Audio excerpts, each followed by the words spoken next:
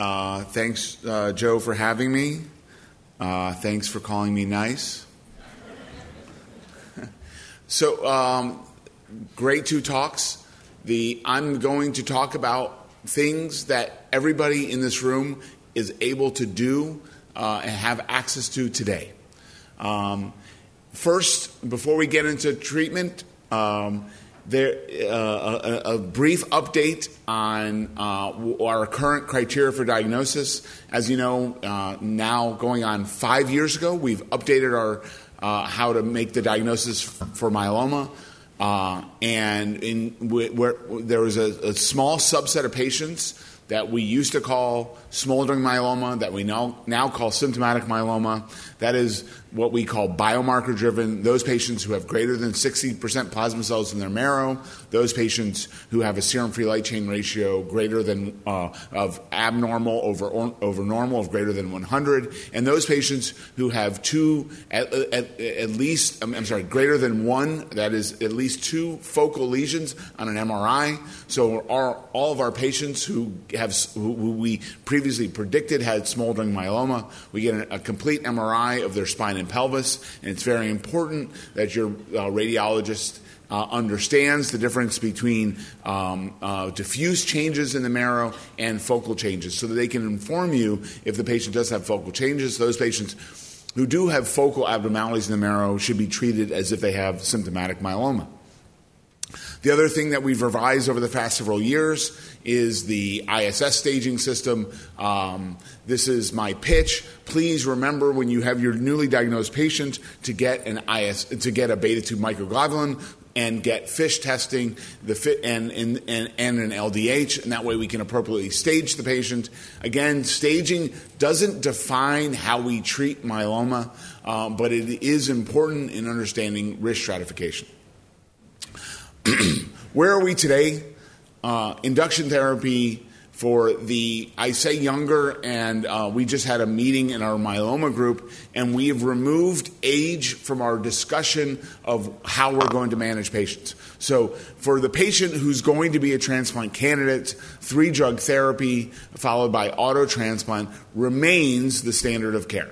The concept of early auto transplant in myeloma is controversial if you live in California or if you live in Boston. I'm so sorry. But it's not controversial in the Southeast. 3-drug induction therapy followed by auto transplant. You want to maximize your response post-transplant. Dr. Raji will talk about maintenance therapy. Huge debate and enormous lack of data on what to do with maintenance therapy in our high-risk patients.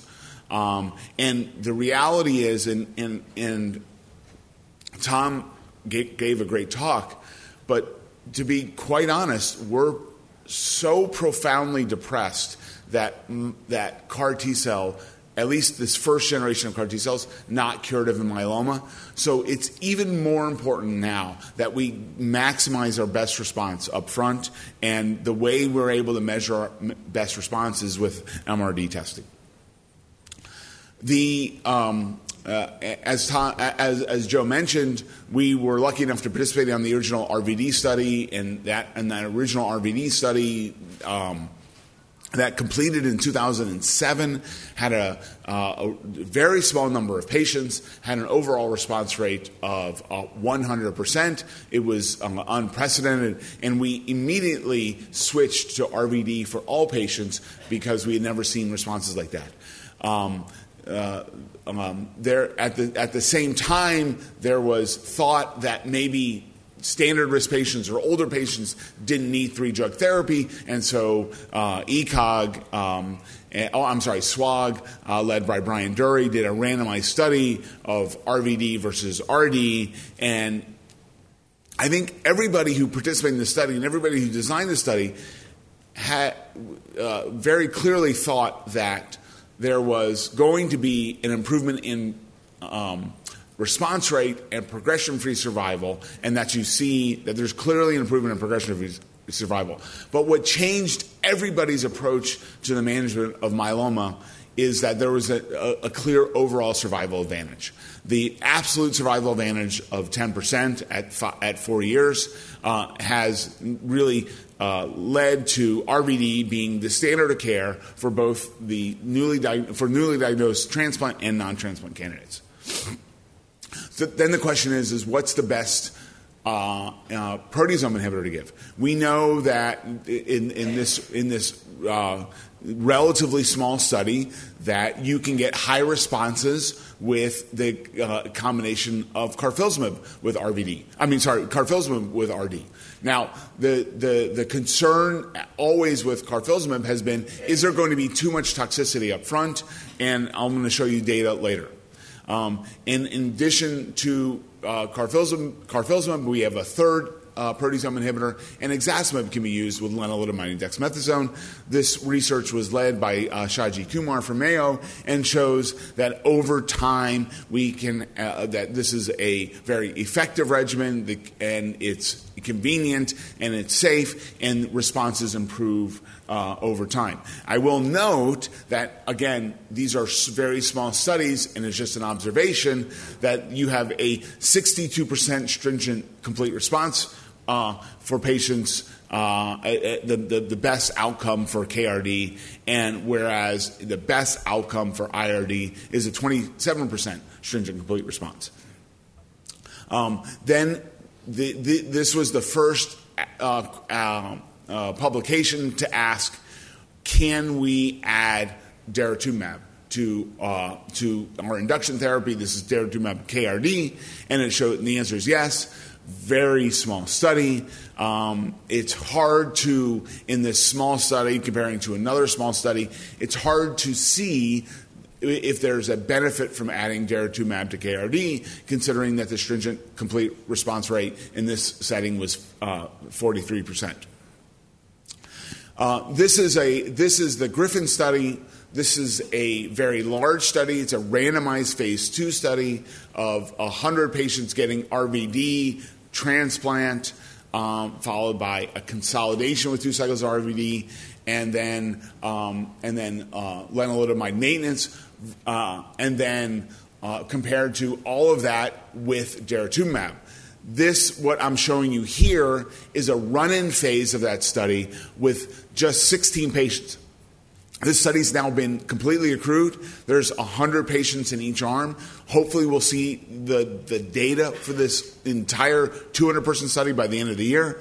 But at least in this 16-person study, we show that we are able to safely add daratumumab to RVD.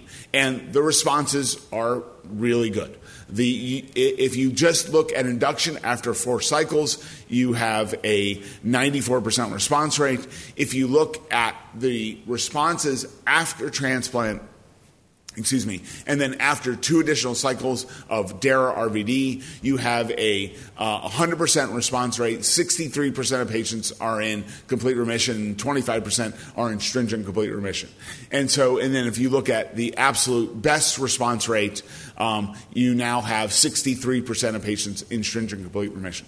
So we're now getting to that point. Now, what I haven't shown you here is a large data set. What I haven't shown you here is risk stratification. It's too small a number. What I haven't shown is how long these remissions last. But we know that at least in the upfront setting, adding daratumumab is associated with it's safe, and it's associated with a significant response rate as part of the induction therapy.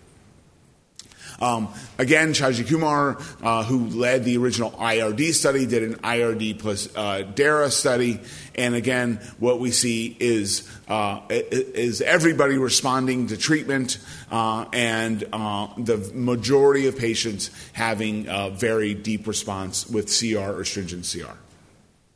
So where are we now with what we would call our transplant candidates? The combination of a proteasome inhibitor and an IMiD and dexamethasone remains the standard. I would argue that the role of monoclonal antibodies, particularly daratumumab, is emerging. I think if you get myeloma doctors and you put them in a room and you ask them to answer the question is which proteasome inhibitor you should use, there's going to be a variety of answers. So the question then becomes, now with all this better therapy, do we still need high-dose therapy and transplant?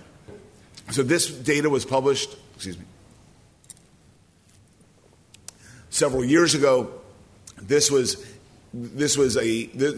started as one study and split into two studies of comparing RVD followed by stem cell collection and maintenance with transplant at relapse versus RVD and transplant up front. Followed by 2 more cycles of RVD and then lenalidomide maintenance. And this was the French study. The U.S. study has been completely accrued, but we don't have the data back yet. You'll note here that if you look at induction, there's no difference between the two arms. The response rates are the same. The response rates are the same. If the response rates increase with the transplant, and that maintains all the way through consolidation and maintenance. And then if you look at the progression-free survival of patients who got the early transplant, then the progression-free survival is clearly superior with the early transplant versus the delayed transplant. Note, there's no difference at this relatively early time point when thinking about transplant studies between the transplant and the non-transplant arms. But just remember, 80% of the patients who didn't have a transplant up front got a transplant when they had symptomatic relapse. And so this isn't a transplant versus no transplant. This is really a transplant now versus transplant at first relapse or second remission.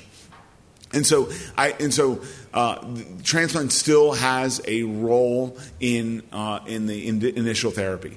And I think this is really what drives that decision making about transplant. The group looked at MRD negativity after their complete induction therapy and then after maintenance therapy. And what they noted is it didn't matter how you got there. What mattered most is that you achieved MRD negativity. Unfortunately, we don't know who is ultimately going to be MRD negative after a year or a year and a half of therapy. And so your patient is more likely to have MRD negativity after induction and transplant than they are after no transplant therapy. And those are the patients that are most likely going to remain in remission. So it's this data that drives us to continue to recommend early transplant after induction therapy. So this study asked the question, this is a very nicely designed study that asked the question, it asked really 2 important questions. What's the best partner with a proteasome inhibitor? Can we use cyclophosphamide with a proteasome inhibitor versus lenalidomide? And then the second question is, at least at an early time point, what's the role of transplant? It's when you use a carfilzomib, what we believe is a more potent proteasome inhibitor with the combination of len-dex. And so there were 3 arms. The top arm was carfilzomib plus cyclophosphamide dex. All of those patients went on to a single auto transplant and then had consolidation with further 4 more cycles of carfilzomib cyclophosphamide. And then 2 groups had carfilzomib and lenalidomide, and then there was essentially a randomization between auto transplant and ongoing therapy. So what you're really looking at is comparing 4 additional cycles of KRD versus a single auto transplant. And if you just compare the induction KRD versus KCD, and I will just say this: I think for those practitioners in the United States, I think everybody would have predicted this, but there's a clear benefit in terms of response to at the lenalidomide versus cyclophosphamide, a VGPR rate of 73% versus 57%. Now, if you look at, again, now this is post-transplant, post 4 additional cycles of either KCD or KRD, the overall response rate for both of the KRD arms still is, the VGPR rate is still superior in the KRD arms to the KCD arms, 89%, 87% versus 76%. Now, if you compare the auto transplant versus just no auto transplant, there's no difference in overall response rate. There's no difference in VGPR rate. There's no difference in stringent complete response rate and so forth. And so, again, this is something that this is in contrast to at least the responses that we saw with RVD versus RVD transplant. But before changing practice, we're going to want to see MRD negativity rates, and we're going to want to see PFS to really confirm that this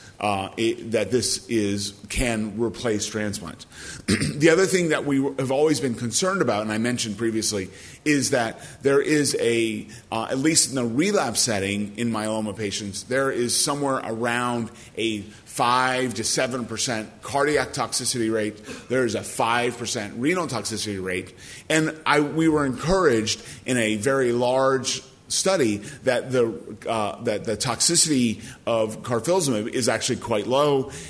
Once you learn how to appropriately use the drug in the appropriate population, you can get that toxicity rate of at least the cardiac toxicity rate down to 2 or 3%.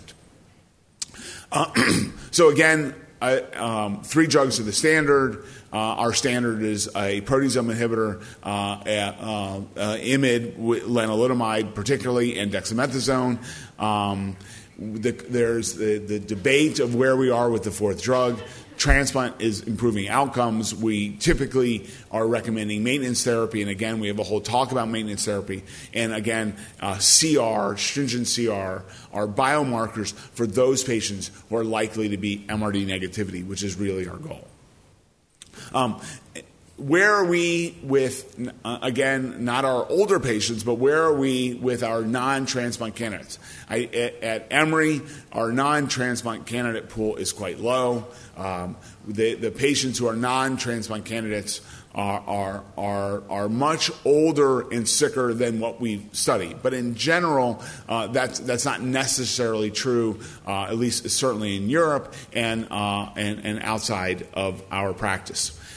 If you ask the question of lenalidomide continuously versus Lendex continuously versus lenalidomide dex for 18 months versus MPT, which is what this study asked, there's a clear improvement in progression-free survival for continuous RD. There is an improvement in overall survival of continuous RD versus MPT. There's still not a statistical difference between continuous RD versus RD for 18 months.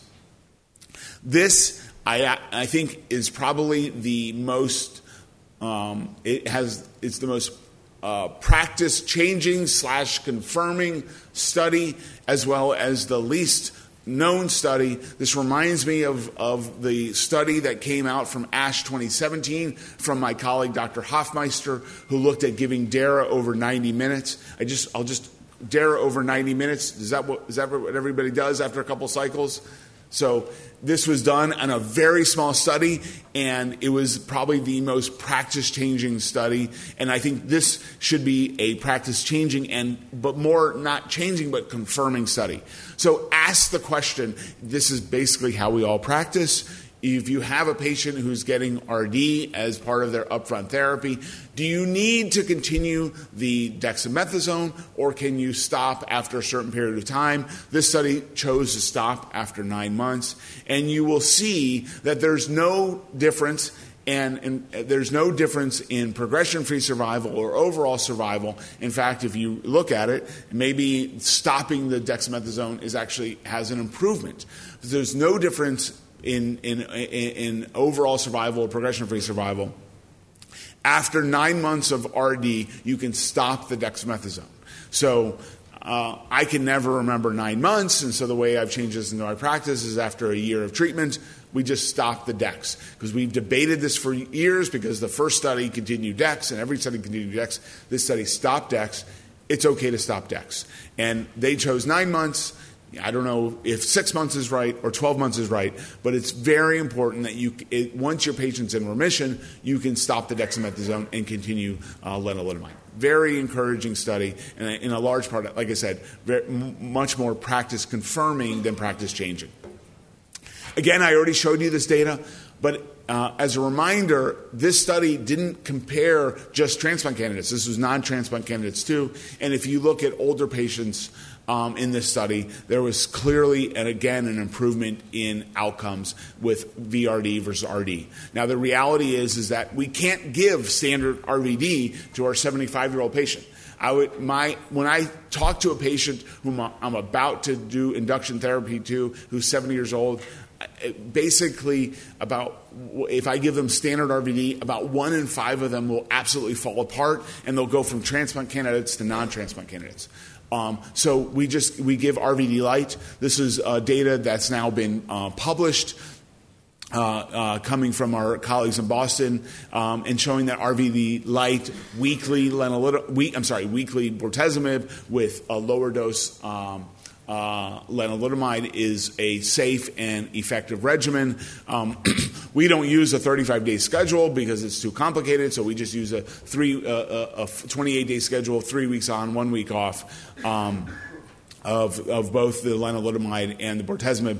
And this is a really good regimen for your older patients, and again, not compared in a randomized fashion, but certainly better tolerated than standard RVD. At least in our European colleagues, non-transplant candidates, at their center, at their site, they probably have many of these patients who we would consider transplant candidates, but not. But their standard of care was VMP. This study compared DARA VMP followed by DARA versus VMP, which was their standard. It showed very clear improvement in progression-free survival. That improvement started very early and then maintained over a prolonged period of time. In a large part, while it's approved, this regimen's approved in the United States, it's not used because we in the United States don't use VMP. This regimen was effective in all subgroups. I will note the one subgroup it didn't improve upon adding DARA in the upfront setting, didn't improve upon VMP, was the high-risk setting. And so what it tells us is in newly diagnosed high-risk patients, we need to have a better standard regimen if we're going to add DARA. At least that's one hypothesis. Looking at asking a question, what do we do more likely in the United States? This is RD versus DARA RD. Again, this is very much tracks with our practice. And again, very impressive improvement in progression-free survival by adding daratumumab to the non-transplant candidate with lenalidomide and dex versus lenalidomide and dex alone. Higher improvement in progression-free survival, higher overall response rates, higher CR rates, higher MRD negativity rates. But I'll just skip that. But it was very interesting that, again, we didn't see that improvement in high-risk patients. So high-risk patients still need something more than just adding DARA to your induction therapy. And we don't know yet what that answer is, but I think the answer remains at least an IMiD and at least a proteasome inhibitor. And we're future studies, the Griffin study I showed you earlier, hopefully will answer the question whether adding IMiDs up front is helpful. And so I'll end there. You guys all have this as part of your packet, and this is our approach, putting all this data together to how to manage our newly diagnosed patients. So thank you very much.